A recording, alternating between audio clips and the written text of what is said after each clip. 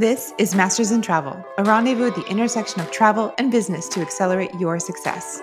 I'm your host, Whitney, owner of Undiscovered Sunsets. Each episode, we have one goal in mind: to share experiences, insights, and resources to help you maximize your potential. Masters in Travel is a podcast, community, and academy for travel advisors by travel advisors, and I'm so glad to have you join the conversation. Get ready to become a master in travel. Hello, everyone. Welcome to Masters in Travel. I'm your host, Whitney. Today's conversation comes from this month's Master Hour, a special coaching session that is hosted every month inside the Masters in Travel community and think tank. This is a monthly coaching call where community members can bring their questions and their ideas to a panel of experts for feedback. Each community member has 15 minutes to share with us their specific challenge, and then we talk it through together. To provide a diverse array of ideas and to bring in fresh perspectives, the panel changes each month to include 2 new experts. On the panel, you'll always find myself, a fellow community member, and an outside person, an expert in their own right, someone who knows and understands what it's like to be a service-based small business owner, but who may or may not be in the travel industry. Okay, let's dive into this month's Master Hour. I hope you enjoy the conversation and walk away with a few insights that you can apply in your own business. Hello, everyone. Welcome to this month's Master Hour. One of my favorite parts of our community and think tank is that we have advisors who are at all levels of being a travel advisor and as an entrepreneur. We have brand new advisors all the way up to the most veteran, most experienced advisors in the industry. And I really love the reciprocal learning opportunities that we have. So with that in mind, this month, I've invited 2 up-and-coming advisors to join me on the panel to answer a few questions. Julie Patterson is the owner of Wonderfully Planned. Julie, welcome. Thanks, Whitney. And Madeline is the co-founder of Stuber Travel Group. Thanks for having me on, Whitney. As I was saying it, I was like, I know it. It's coming. Here it comes. Okay, so our first question is from Rochelle, and I think it was really great timing because it's a very specific question for Maddie that Maddie has experience and can answer. So Rochelle, I'm going to turn it over to you to share with us your question. Maddie and Julie have seen your question in advance, but no one else knows your question. So please share that with us with a little bit of context. And then I'll hand it right over to Maddie to dive into sharing her insights. Yes. So Maddie, this is me only knowing a little bit about your business with your mom. I know that you're partners together. I'm starting to work with my husband and trying to figure out how to sort of divide and conquer kind of front of the house and back of the house. So I'm curious how you actually, like if you've structured your business in that way, or do you and your mom, and what's her name? So I don't have to call her your mom. You can call her my mom too. That's fine. Her name's Kristen. I mean, do you both do sales? Do you both do, and like just trying to figure out how you master sort of your strong suits and how you've kind of navigated that. So that's my first question. So maybe we start with that and then I'll ask you the second one. Okay. So I will say how we started is not where we are now. At the beginning in March of 2020, we sat down and we were both of this mindset. I was going to have my clients. She was going to have hers. We were going to kind of operate under this umbrella company. And we really thought Kristen is going to speak to her client segment market and I'm going to speak to mine. And it's great because they're 2 separate, markets. I will say as we kind of worked through our first year, it wasn't scalable, and it wasn't scalable for subtle reasons, like not super obvious. She would spend hours and hours entering things on itinerary platforms that I could do in an hour, and vice versa. I was having a hard time closing some of our smaller, or not smaller, but slower trips. I'm kind of an intense personality. And so my boom, boom mentality just wasn't closing that trip. So we sat down and we had kind of like a team huddle. And we were like, what do you really enjoy doing? And what are you really good at? And what do I really enjoy doing? And what am I good at? And where is the line or the differentiator between who takes what? And then we kept the philosophy of a lead. So I will lead a certain trip and then she's kind of on backup, and then vice versa for her trips. But when it comes to things like airfare, analytics, entering into itineraries, which we're now slowly kind of farming out to a VA, sales and onboarding, those were all things I really enjoyed and I was really good at. And then she's you give her a formula and she is amazing. So she does all of our insurance, that kind of thing. And we had a lot of success with that. And then we transitioned we did a a strengths coaching program. So very simple. They sat down, they did like a Clifton strengths assessment of what she's really good at and her communication style and what I'm really good at and my communication style. And then we kind of use that as another way to level up our relationship. I think the most helpful thing we have just agreed is that we do not have to operate like normal coworkers because we're not normal coworkers. It's good to have boundaries, but it's also okay to be like, I can have a moment and be myself. That's part of the benefit of having that really close relationship, or that husband, wife, or mother, daughter, whatever it is. And to lean into it, to accept that there are pros and cons to that relationship. And ever since we've done that, I feel like we've gotten a little bit better. We try to be respectful. We try to do no name calling, like you said earlier. But, sometimes it's just like, Mom, I need 30 minutes. I need to go get a coffee. I've been on calls all morning. It's not your fault. But I wouldn't talk like that normally to a coworker. So yeah, I don't know if that's helpful, but it's just been kind of a slow evolving process and really playing to our strengths. Yeah, I think that understanding how to talk to another human being, because that we typically will, abuse, I'll just say it in that way, like the person that we're closest to, like you wouldn't talk to someone else, a client like that. And I think that we're trying to learn that. I like your idea of the strengths coach. That's not anything like I have like a business sort of coach / therapist, but I never really thought about doing that together. 100%. Okay. It changed the way we communicate. I mean, we were not, I'll be very honest with you all, we were not on a good path for a little bit. We were like talking past each other. I was getting frustrated with her over things that like really weren't her fault and vice versa. And when I saw what her like strengths were, which is like context, she really likes to talk through things. I had this like light bulb of my like just get it done finish line mentality was really not conducive to her. She needed to talk through things.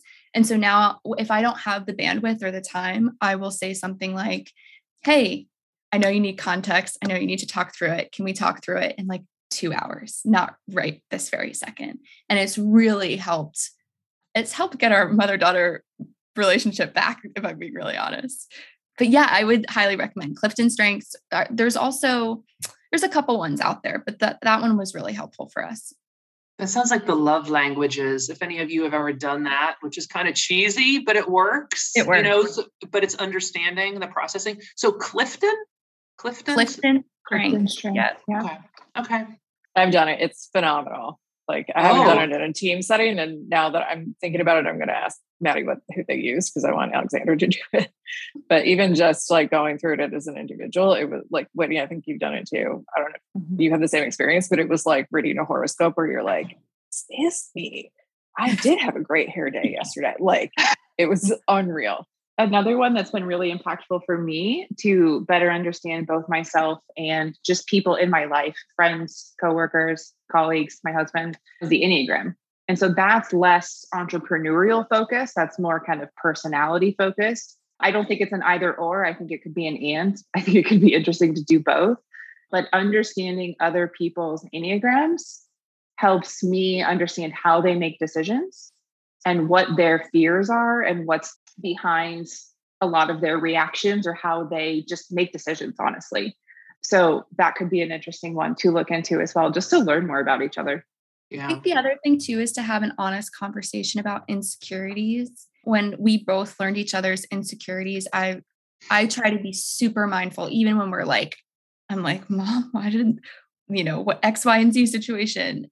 When I think about it, I try not to hit on those pressure points and vice versa too. But I'm not 100 at it on that one. I missed it. I'm like maybe 60-40, just kidding. 70-30. I think too, like not that we all have time to sit down and read an entire book, but there's a book called The 5 Personality Patterns by Steve Kessler.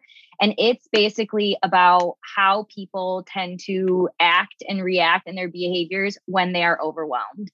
And I think in a business setting, especially, if you're learning the dynamic of your husband working for you for the first time and working together, there's probably a lot of that overwhelm. So maybe trying to learn kind of how you react and behave when those are happening and how he and you guys can kind of figure out, again, with those strengths, what the best way to speak to each other and handle each other in those situations might be. I love that, Julie. I'm all about a book. I think books are so helpful to relationships dynamics. I want Julie to come to my house for a weekend and she can just do couples counseling. Yeah, it's like easier to say than do, Yeah. And you want to know what the thing is too, is I feel like you can get so into your head with everything, like even just the reading and everything, like you can interpret things so differently. Is having like that coach, having that like sort of Switzerland, having like that person mediator who is neutral is like, so you just hear things so differently. So I think that's going to be, I'm going to definitely follow up on that this afternoon. I do appreciate Maddie sharing that they kind of had the team huddle of really identifying what are you good at? What do you enjoy? Because that's what I've done with my assistant. I'll hand over tasks to her. And it's one thing if you have an assistant, you're just like, hey, I need this done. You are the person to get this done. But I also want her to stick around for a while. And I also want her to enjoy working with me. So at some point in the process with any type of assistant that I've ever worked with for more than 3 or 4 months, I will like do a little 3 or 4 month check-in of like, okay, you've started to see my communication style. You started to see the types of tasks that I really need help with, but what do you enjoy? Because I can come up with more tasks all day long. And if I can give you more things that you're really good at and that you enjoy, it will just help us establish like a longer term working relationship. So I think that could also be an interesting approach as well with you and your husband, Rochelle. Thanks, everybody. I got some good takeaways. Have you guys really figured out, Rochelle, like what the purpose of him working for you is? Because like at first, I know when we were down in Mexico, it was just like you needed help and he was coming in to kind of offer you some support. But have you really like nailed down moving forward what his role specifically is?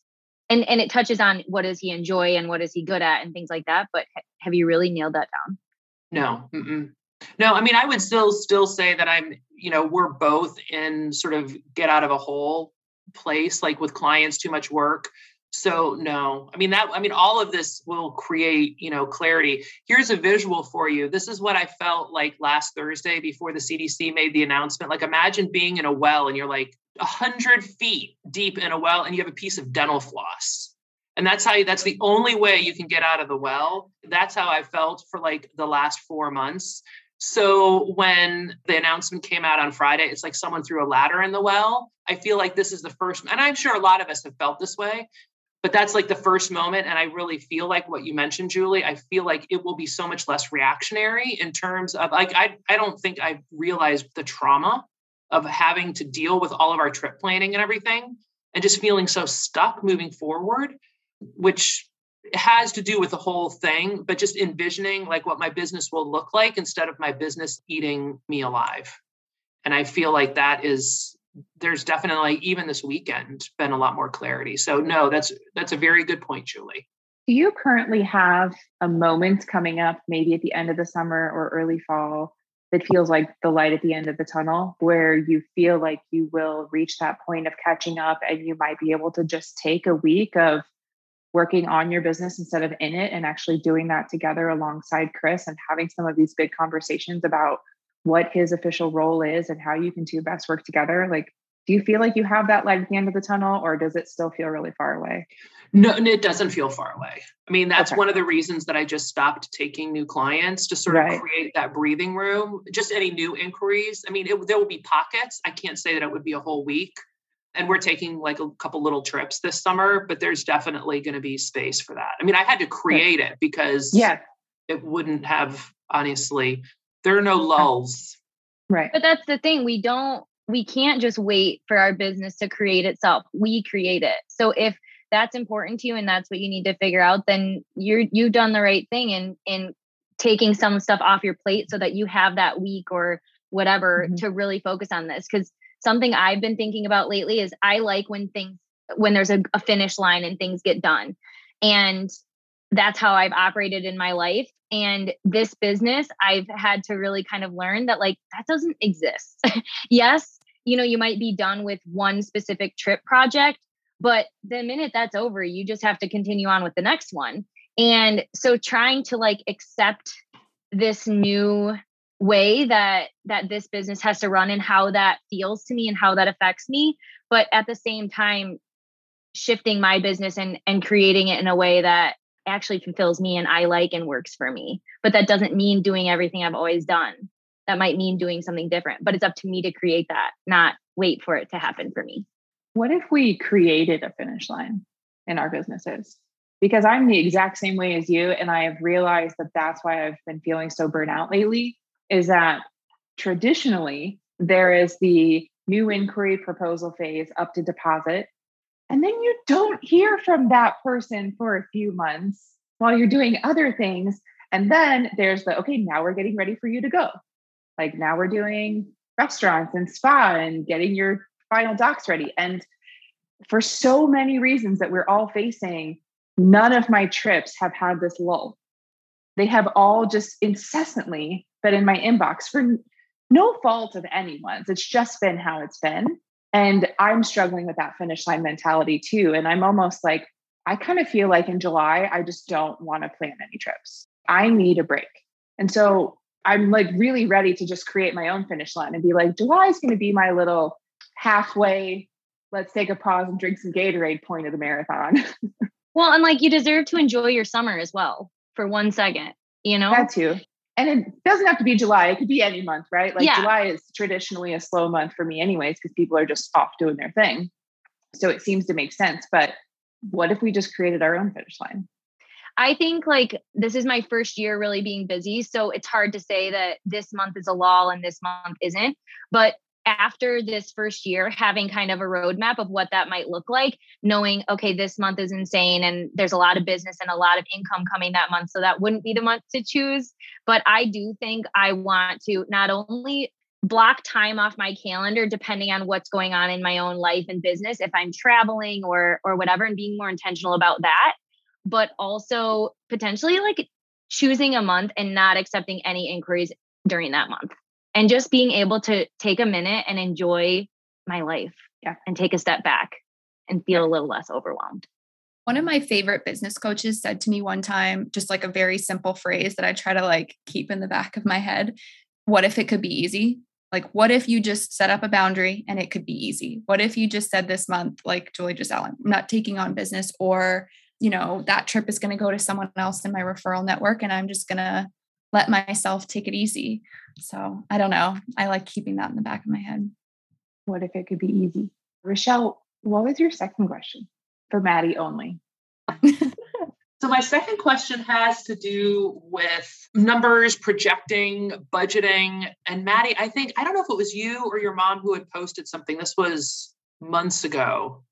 And maybe it was I wasn't sure if it was in the Masters in Travel, but it was something about an experience with a client that didn't go the way that you wanted, or something turned out differently. And it was analyzed in a way, or you had done a report or something like what didn't work or what could work next time. Like, does that come from you? Does that come from your mother? Is that just a natural? And I don't know if you know what I'm referring to. It was something about one of you had a medical background or something. It's our lessons learned report. Yes. And it comes from I used to work in the legal industry and we would do these for our case team. And then I worked for the knowledge management sector of the firm. And their sole job was to just learn from cases, build these reports, and then send them out. And my husband's military, and they do this in the military in a much more intense way. And so it's a little bit of my mom's medical, it just kind of all is a mix. What is your question about that before I dive into how we do it? Well, so it was sort of led me to, and then you brought up a couple of times in our like think tanks and things about like projecting and numbers. And I'm not sure if that comes from you or comes from your mom. And I don't like to do it at all. And that's not great as a business owner. So I know that I need to delegate that to someone. And I don't know if that's something that my husband will be good at. That has to be part of the conversation. But I was curious if that's something that comes naturally to either one of you. So you're just doing that within your team, or you've actually hired someone to actually help you with that. Because it goes back to numbers, projecting, budgeting. I don't do any of that right now, which is awful. So I'm just wondering if that is something that you and your mom have done together, or you've had to outsource that. I guess that's my question. So I definitely say this is one of the things that I am good at, I enjoy doing. It comes naturally. It comes from the background and my experience. I used to do it for our case team. The way that we have gotten to a place where we work on it now is in the beginning, we had lots of time, right? 2020, 2021, loads of time, nothing to track. Now we have no time and all the things to track. And so I sat down and I came up with like ideal systems and ideal trackers. And the key with them is to not overcomplicate it. It's not pivot tables, it's not super fancy. I rely on colors and I get things down that I need to on paper. And then I realized as we got busier and busier, I might be good at setting it up and I might have a clear vision for what it should be, but I don't have the time to keep up with it anymore. And so our virtual assistant said, like, hey, I see that you have these things and you're not using them. Can you show me how to use them? And I will be the one that kind of updates. She blocks an hour on my calendar every month. We have a meeting, we go through it. And I will say it is a bit of a game changer in understanding just how much I want to invest, where I want us to invest. So I don't know if that answers your question, but I would say when you start to build a team or you're adding your husband in, hiring for your gaps, you can still be the visionary behind something and then, offload it or teach someone else how to do it so that you can kind of stick with it. Yeah. I agree with Maddie to keep it simple. Like I feel like you can gain a really pretty clear understanding of your business with a few key numbers. With travel advisors, we only have a couple forms of revenue, right? Like we have our fees that we charge, then we have our commissions. Are there any other forms of revenue coming into your business right now, Rochelle, other than fees and commissions? No. Mm-mm. So if every single month, if you just took a look at I don't know if it would be Travel Joy or however you keep track of your fees or however you charge them, just be like, how much did I earn in fees this month? How much should I charge? How much should I earn? And how much travel did I book? Because the future commissions coming in, which are super unpredictable because they could come in next month, in 6 months, or in 18 months, it's all related to revenue. And it's generally an average of 10% when we factor in the non-commissionable components and then the really great commissions. I've been tracking it for 6 years and it's always like 10 or 11%. So if you just track fees charged per month, travel sold per month, so $80,000 in travel was sold. So in the future, I'm going to earn approximately $8,000 at some point. But if you track that month by month by month, you'll start seeing trends and you'll start seeing, oh, I earn approximately this much in commissions each month. And this is an average. And I earn approximately this much in fees. And this is an average. You can kind of start getting a sense of where your business is at. And there's going to be highs and lows, but the more you track, the more data you have, the more your average is accurate. I think it's easy to, Rochelle, to get like into the weeds and want to track every single thing. And this was from our host agency. Jeremy is really smart and he gave us a little bit of like a nugget that's like, what's going to move the needle? What's effective versus efficient? And so if you're like spending all this time tracking all these things, but they're not actually like moving your business in the direction that you want them to, maybe they're not worth the time. So like Whitney said, we track 3 things. One is I have a Trello board that shows the dates people are traveling. So I can see the ebbs and flows. I don't have like hard numbers, but I know if I have a ton of people in July, I'm probably making a really nice commission check in September. Then we have a spreadsheet that tracks actuals. So actual commission received, actual planning fees received, and it looks at it on a monthly basis in quarterly chunks. And then we see the year end. And then the third thing that we track is lead to close or lead to welcome email to call to close. And I like to see where people drop off in that pipeline, because if they're dropping off after our welcome call, I'm not doing something right. If they're dropping off after receiving our inquiry form added friction and did its job. It got rid of someone who's not going to pay my fee. So it's not super complicated. I'm not like, you know what I mean? It's just what's effective in moving the needle or moving your trip forward or your business forward, I should say. Are you using Xeon to track commissions and fees or just Travel Joy? No, I'm not using Travel Joy. Okay. Xeon is something that I use to track all my commissions and my fees, and my assistant does it. It's really easy to use. It's super, I actually enjoy doing it. It's just one of those things that like, it needs to be delegated, but the platform is really fun to kind of play around on. But every time a fee, like I get the confirmation from Travel Joy or however you charge a fee, you're probably going to send you some sort of email to be like, oh, so-and-so paid. I just forward it on and I just say, add to Scion. And she does it. So once a month, I'll go in and just say one click and I can see all the fees I earned in that month and all the commissions that came in. Yeah, I had an appointment scheduled with them a couple of months ago just to sort of just ask some questions with Scion. And it's a summer project for sure to get that, because I honestly, and I mean, you've all heard it, or most of you have heard it. It is just, I'm not tracking anything at all. Partly it's avoidance. Partly it's just like, if I get my invoicing done to my host agency within 4 months of a booking, that's a win for me. And then I'll sit down for hours and do it. So, there's definitely some issues with just the management of it. And it's just too much work right now, which is again, why I've just stopped taking any bookings so I can just focus on this, because it is just far more reactionary than planning. Client base is also assistant work and is the very first thing. Client base in Scion is the first thing I gave an assistant. Right. The very first thing. So I think if you are preparing to bring someone on, or if you decide that Chris is really good at that and he enjoys it, I think the overwhelming thing for me with Scion is that I wanted to go backwards and have all the data history from the start of my business and really just start from today and just go forward and don't do anything backwards. But those systems don't take a lot to get started, and they are 1000% delegatable and should be. I'm a big believer too. And maybe this is the team's background that I came from. There is something so special about people who have fresh eyes. And I tried to when I was getting to a point in our business where I was I know I have a vision for these systems and it's not working. I pulled in our virtual assistant and I was I want to empower you, manage me right now. Tell me where my gaps are. And she was you're way overcomplicating this. We need to boil this down. You need to block off an hour on your calendar, stick to that hour window. So I don't know if that's helpful, but also relying maybe on fresh eyes to help you with it too.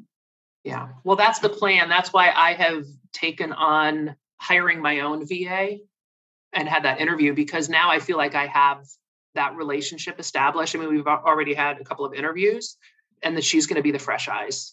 So yeah, I totally agree with that. So, okay. Thanks everybody. Cool. Kim, I'm going to come directly over to you because you're here, and share with us a little bit your question and provide any kind of background and context if you'd like. And then I'm going to hand it over to Julie because I feel like she's going to have some things to add for you. Okay. Well, I'm Kim. I joined Masters in Travel, I guess not even a month ago. So hi. I am really in my first year still of travel planning. And so thanks, Maddie. So are you. So I'm at a point where I'm busy enough for myself, but I would like to work harder or smart. No, I don't. No, I don't want to work harder. I want to work smarter. I was wait, what? That's crazy. Smarter than harder. I feel like I'm getting, my business name is Windward and Crown, and my website is actually under reconstruction. I'm revamping and adding some more features to it right now. So yeah, but I guess my question is, what I didn't realize when I was starting this is that I'm going to become a marketing specialist, a salesperson, a travel advisor, a planner, manager. So marketing, maybe not my strength. Social media, fine, I can do it, but it's always what falls off first when I get busy with actually planning trips. So I was just wondering if anybody has any insight, ideas, things that are best practices for finding those ideal clients, because while I feel like I have a couple of those, and I certainly don't, I enjoy who I'm working with. I think that there's maybe a different market that I'd like to tap into out there that I haven't reached yet, which would be those bigger clients. And I'm just, that's it. I'm rambling. So I'm only also in kind of my first big year. I would say I started in 2020. And so for those first kind of 6 months-ish, nothing was really happening in terms of travel and booking, but a lot of learning. And one thing I think we spend a lot of time thinking about our ideal client and what we want our business to look like. And all of that is very important. And I was thinking about this when Rochelle was talking. It's give yourself a little bit of grace, because what you thought at the beginning, or what we think right now, that's going to continue to change a little bit. And so our ideal client yesterday might not actually be who we end up wanting to work with down the road. And you have to kind of kiss all of those frogs in between or whatever until you really figure that out. So this first year, like if you book a trip and you didn't really make as much money as you should have booked, it's okay. Like you still learned a lot. And what I have realized is as I'm getting a few bigger ticket clients, which is great, like thank God I didn't get them 6 months ago because I didn't know what I was doing.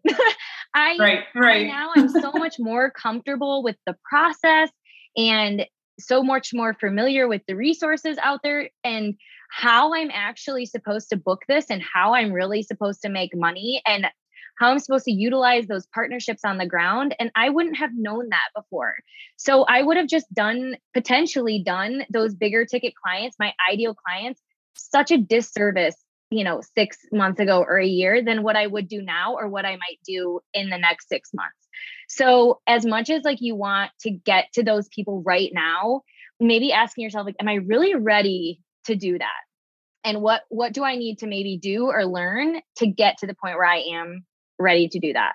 I have a lot of other thoughts, but Maddie, do you have anything to like chime in about that?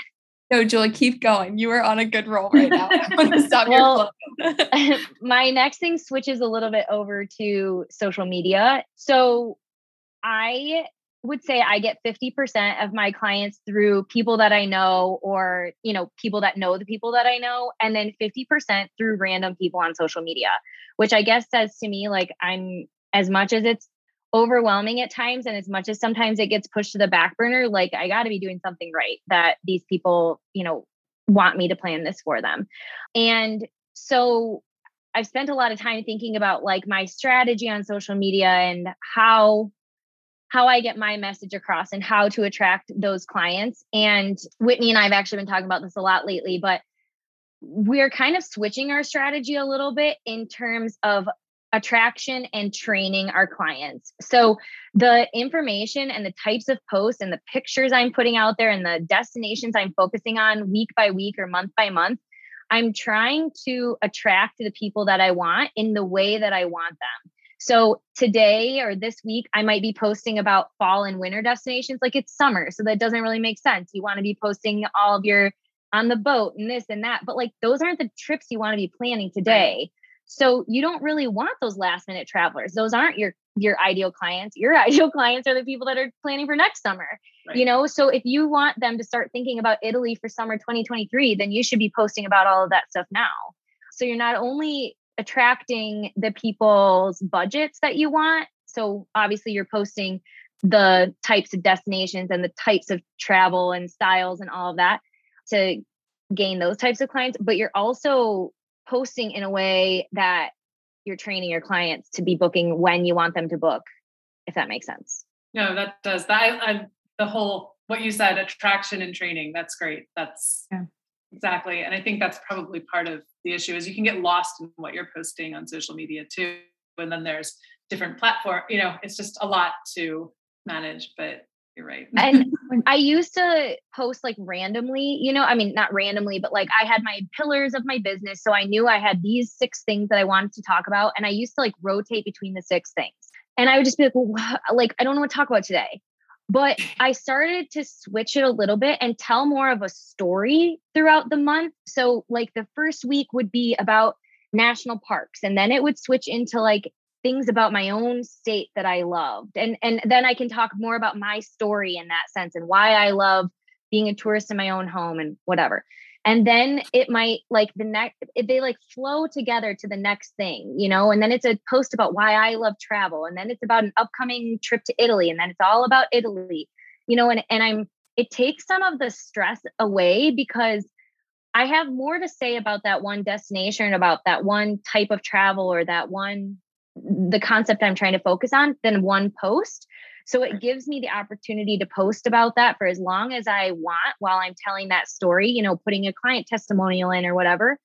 But my brain feels a little bit more at ease that I like, oh, in 1 month, I'm talking about these 4 things and then I've got it, as opposed to like, I got to come up with, 28 different things to talk about. And I think again, too, like Grace, you guys, 10 years ago when social media didn't exist, people had to think about what to talk about in a newsletter once a quarter. That was it. You know what I mean? And maybe a mailing. Yeah. Like they didn't have to think of something every single day. And we're so, Instagram is great, but it's overwhelming. And they basically tell you if you're not consistent and you're not on there every day and you're not posting engaging content, you're not going to grow and no one's going to see you. And they literally don't show your stuff to people, which is like frustrating and hard. But I think if you can figure out a way that, again, helps you create the business that you want in a way that like feels a little bit better to you, might be helpful. Julie, I love what you said about like considering the type of business that you're closing through your social media. Like sometimes I think it's easy to get bogged down in like posting, frenzies or, trying to meet quotas, like you said, to stay quote unquote relevant on social media. But I've had clients who they don't bring me a ton of money over the course of the year, but they bring me clients who I really like working with. They're easygoing. They book shortly after. And so I kind of transitioned away from like what Julie was saying earlier, to having my client profiles and my segments, and I'm only talking to them, to talking to people I want to work with. It's not just like, the 50 to 65 bracket and that kind of thing. So I'm going to ask you some non-social media related questions. I don't mean like a client avatar, but have you really like identified the type of inquiry that you're hoping lands in your inbox in terms of the quality of accommodation they want to confirm, the level of the investment that they're looking to invest, how far in advance they're reaching out to you before they want to travel? Have you thought about what those parameters look like so that it's easily identifiable when it really lands in your inbox? Yes. I mean, I know I definitely have that ideal image, whatever you want to call it. An ideal inquiry. Yeah. Inquiry. Thank you. Of course, I thought I was only going to be working with like family, but I'll branch out. The harder thing, I guess, is that I'm willing to work with other people. I have my first person that I actually turned away. I'll just say it that way. She told me she had a budget. She didn't fill out my form. She didn't submit my planning fee. She kept calling me. I'm going to play it. I'm going to do this. I'm like, no, you're not. And I said, I'm sorry.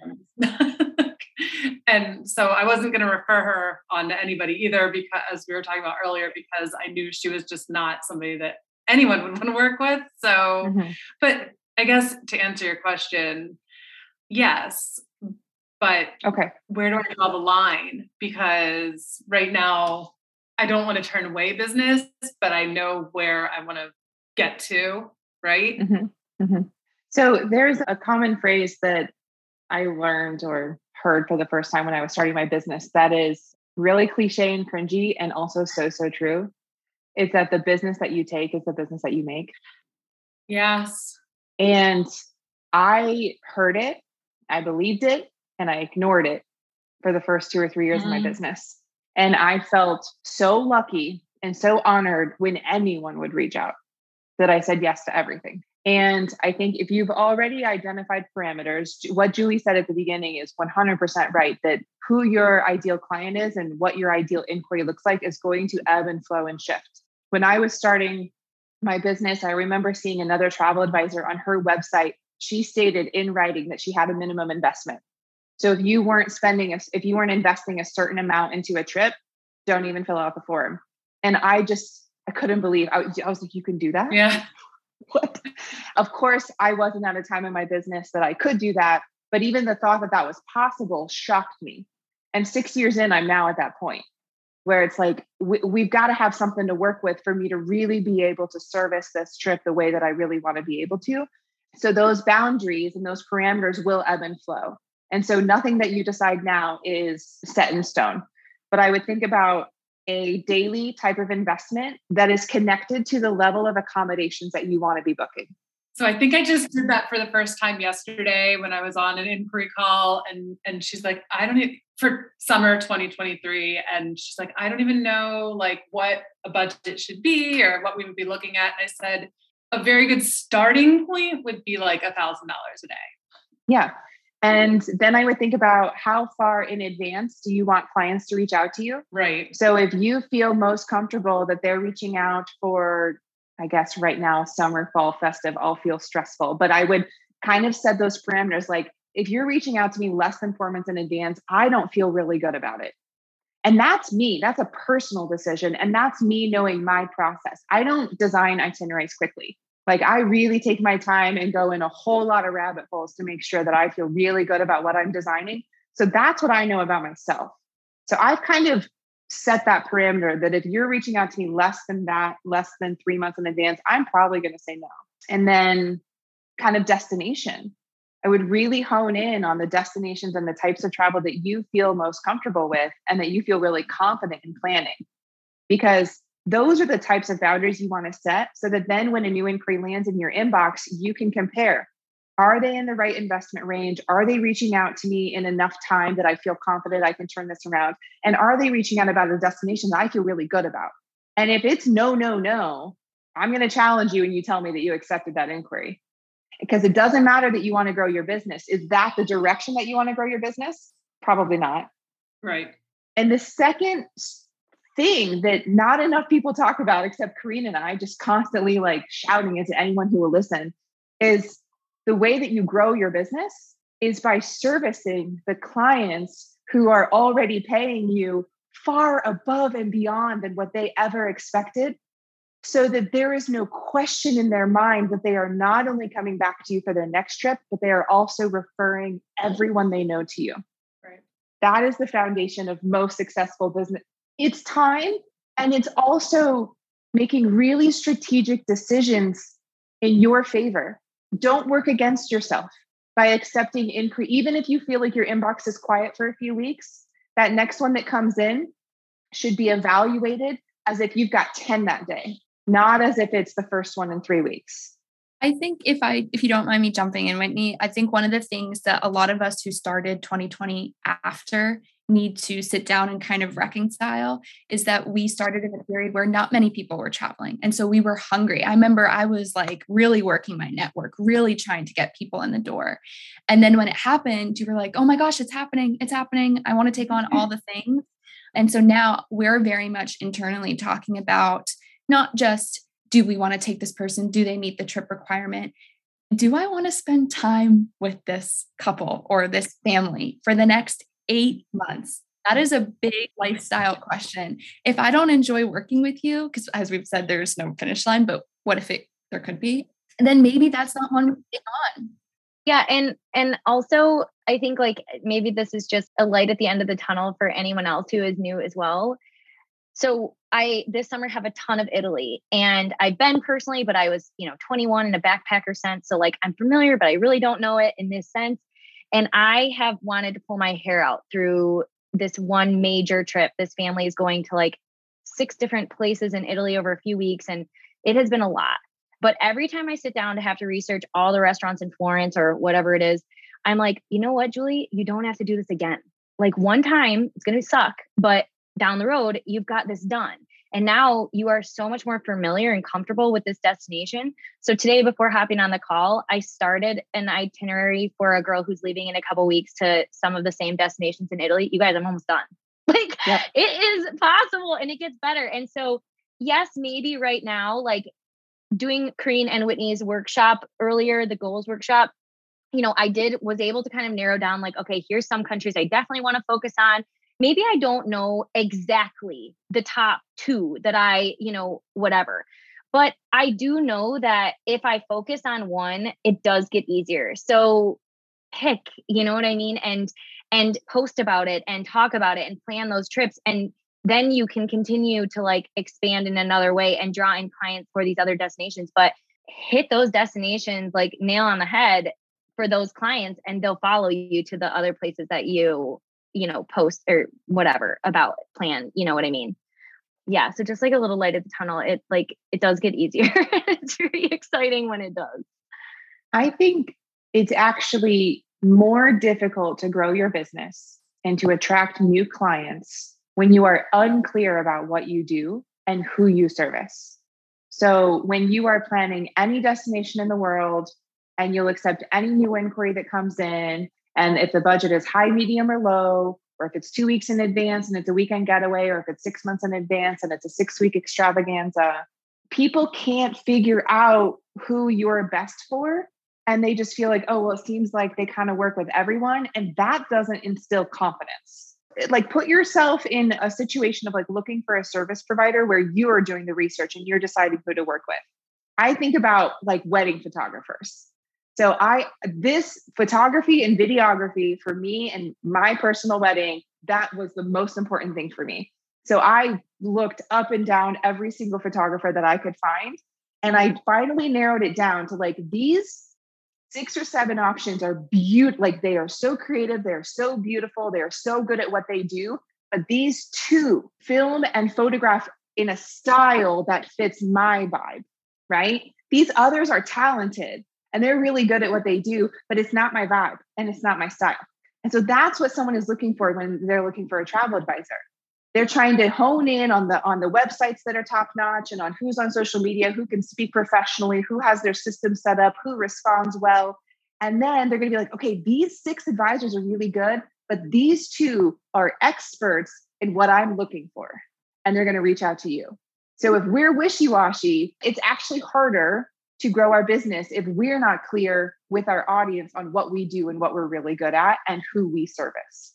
I think to that point, and I'm going to bring it a little bit back to social media, but people buy from people they like and they connect to. So I think, there's a few different people on social media talk that really speak to travel advisors about their social media game. And they're constantly saying like, put your face in your social media. 100%. You have to do that. Yes, they will buy from you if you are the expert in Italy or whatever destination. Some people are going to come to you for that, but other people are going to come from you because they like you. And so if you're not putting out there who you are as a person and giving them the chance to connect and relate to you and really get to know you, you're losing the people that might just come to you because they like you, And then another kind of social media thing, and you don't have to necessarily be traveling all over the world in the way that you want to be planning trips for people, but are you showcasing and putting yourself out there in a way that is speaking to the clients that you want to be attracting? So one of my pillars of my business is like being a tourist in my own home. So I want to attract people that like seek a life of fun and enjoyment and happiness on a daily basis. So I do that for myself. And I talk about that. And I take a Friday off and go up to the national park and go hiking. And, I go out to dinner like around here at the kinds of places I would choose for you, even if you were on a trip. And when you're traveling? Are you living the kind of life that is attracting the type of people you actually want to be attracting? Corinne, what do you got for us? I just wanted to add that, I've been doing this for 15 years, and I'd say the first half of the years I lived by, if you're buying it, I'm selling it. And the way that I ended up learning that I could enjoy this job so much more and still make just as much or more money, and my clients enjoyed it more, I enjoyed it more by being focused and letting go of fear. Because the problem is we have this fear that if we don't take everyone, the next one's not coming. And the problem is you take those and you don't have room for the ones that come that are what you want to be doing. So the trick is to find a way to overcome that fear and trust. Take it from me, who's lived it personally. It will come and it will be so much sweeter, and you will find success so much faster if you are willing to just create your parameters and live by them and be determined to find the right clients, not just any client. So I have a kind of it's on track with that.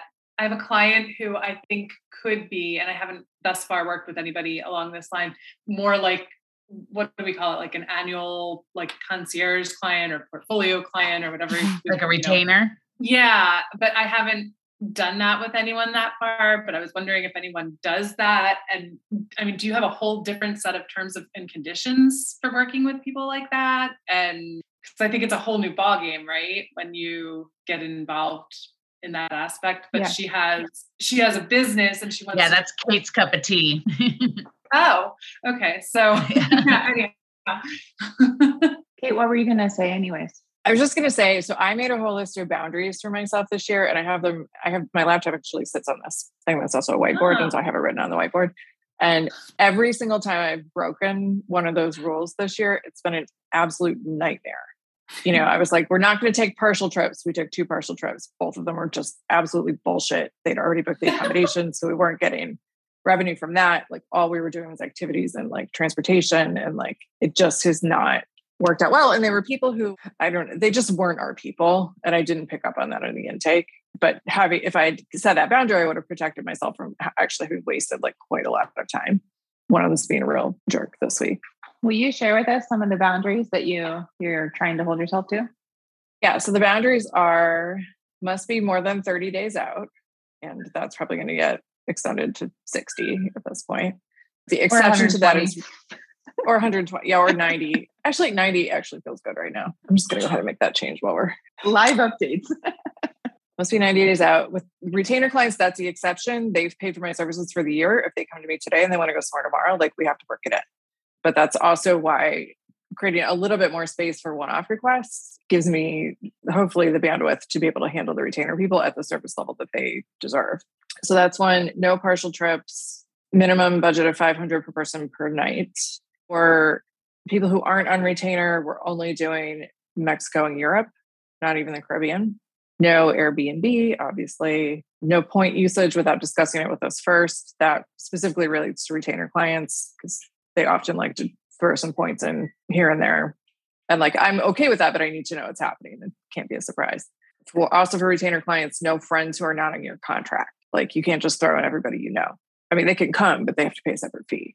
And that's because I want them to have skin in the game.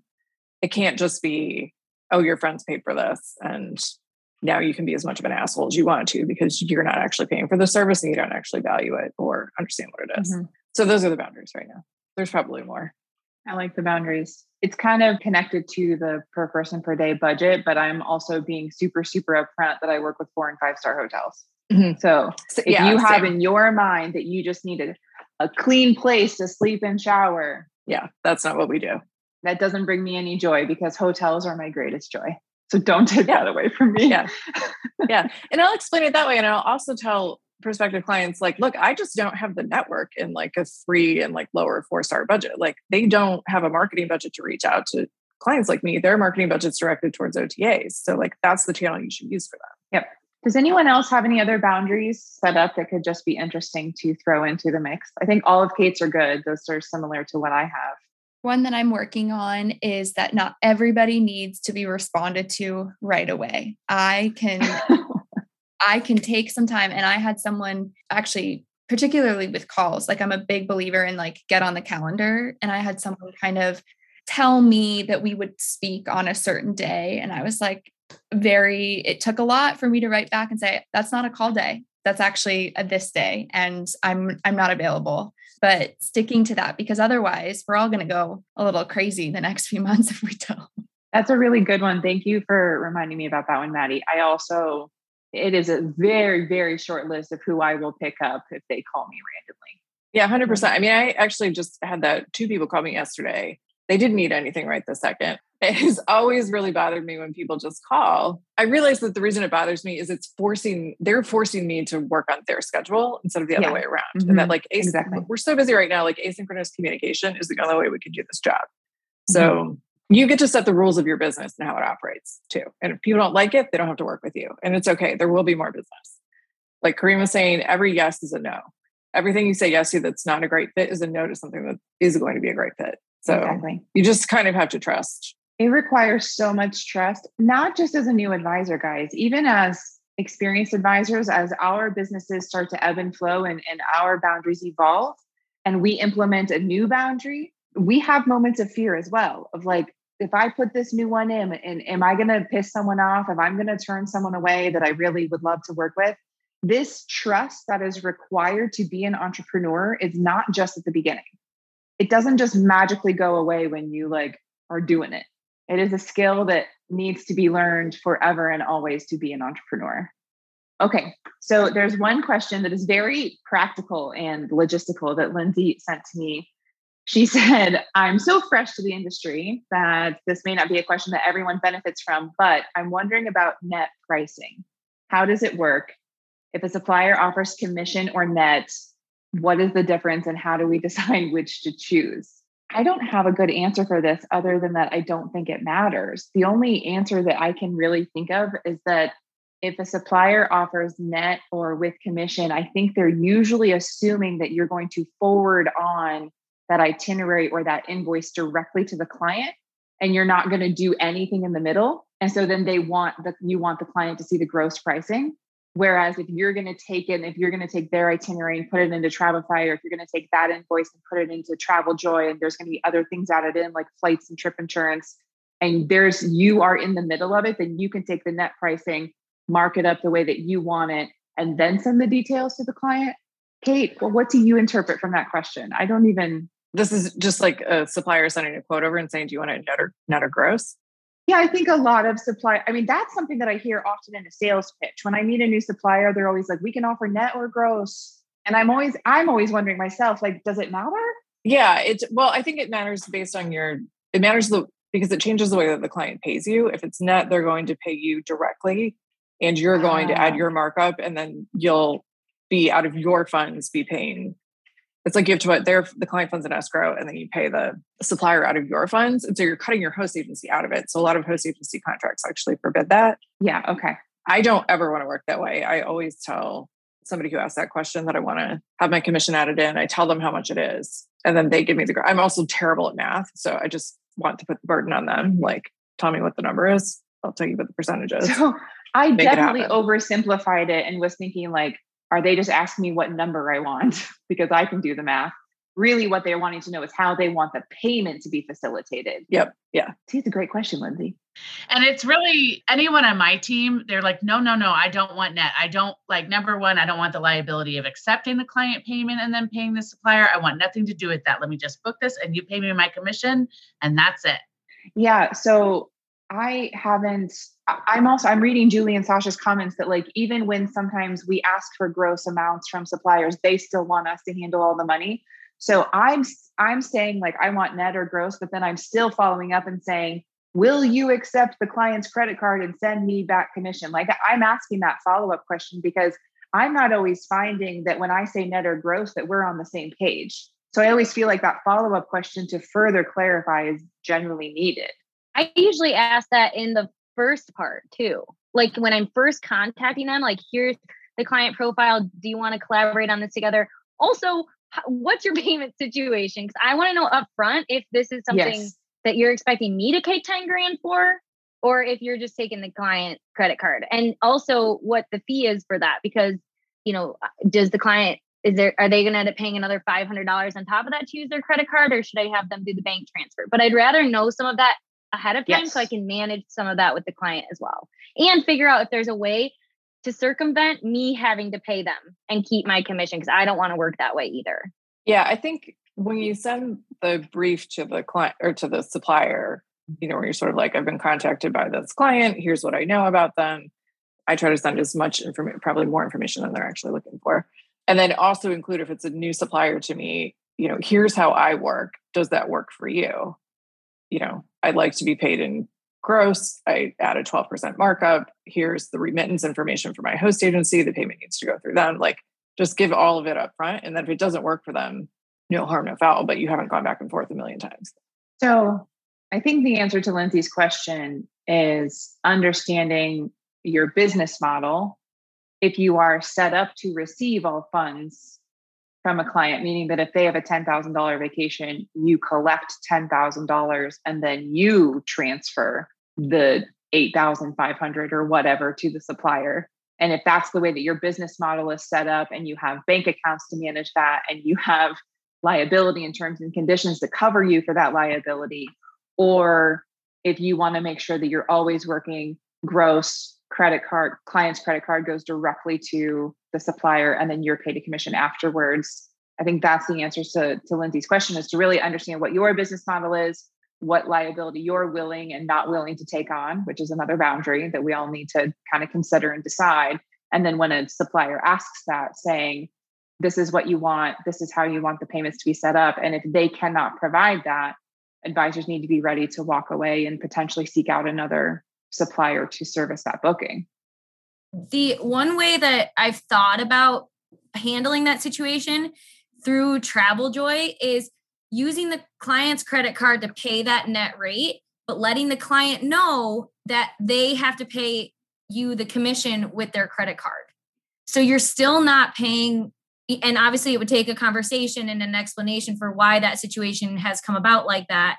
But that way you're still not taking their money and making the payment, with your personal or work card or whatever. The money is still coming, all of it, directly from the client. And Whitney and Kate can maybe say more about if that would work or not, but that makes me feel a little bit better. Do you mean having the clients wire funds to the supplier directly in the net rate, and then you charge their credit card for the commission amount? Yeah. So the same, if they were to pay gross with their credit card, or they pay the vendor supplier the net rate, and then they pay you the commission, both being paid with their credit card. The only times I've ever done that are with non-commissionable rentals, where we've just told the clients, like, we're happy to help service this trip overall, but like this particular, this is like a property management company that don't pay commission.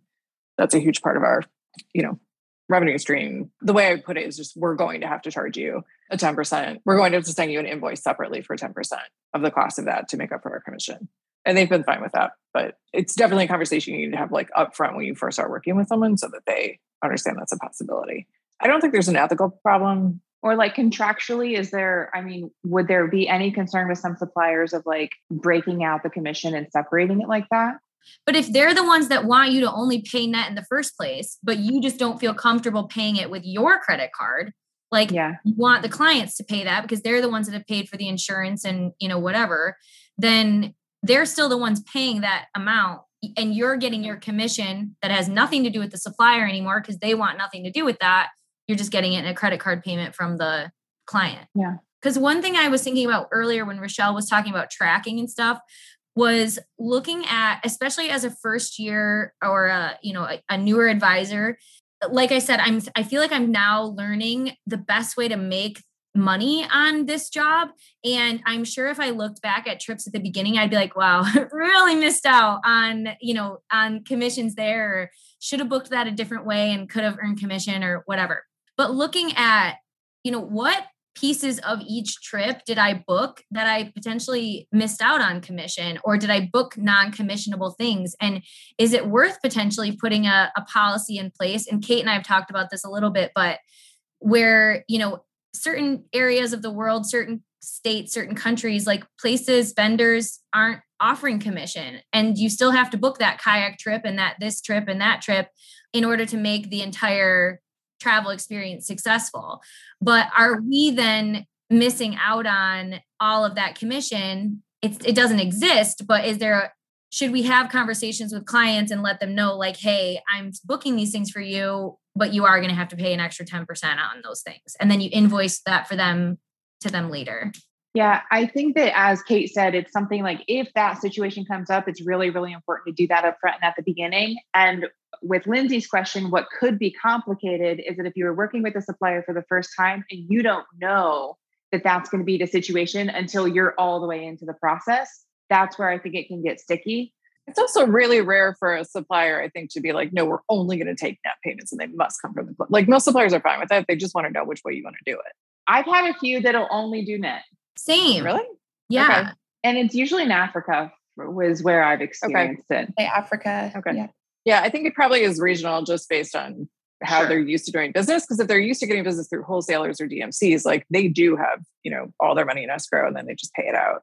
Yeah. The way that we operate is so distinct from that. Yeah. So I think that's why it's important that you really just have to ask those questions up front. And what's better is to try to establish and develop some relationships with suppliers that you think would be a good fit for your business model and for your style prior to the inquiry coming in. Because I have just caught myself learning some of these payment details from suppliers when we're way too far into the process for me to do anything differently. And then I feel stuck. So asking lots of these questions up front, I think, is always really important. Julie and Maddie, thank you both so much for agreeing to be on the panel this month. I really enjoyed all of your insights and everything that you had to share. And thank you everyone for joining and for being here this month. I'll see you all next month. Thank you. Bye. Thanks for tuning in to another episode of Masters in Travel. If you loved today's conversation as much as I did, please take a moment to leave a review, subscribe so you don't miss an episode, and be sure to share this podcast with an advisor who's ready to level up their travel business. If you want more, head over to beamasterintravel.com. On our website, you'll find a free resource library for travel advisors, free community forums where you can ask questions and support your colleagues, and courses and workshops in the Academy Marketplace to support your learning and development as a business owner and as a professional travel advisor. On our website, you can also learn about the Masters in Travel community and think tank, a private community where we collaborate, strategize, and ideate together with advisors working towards similar goals and tackling similar challenges. Learn more and join our community at beamasterintravel.com.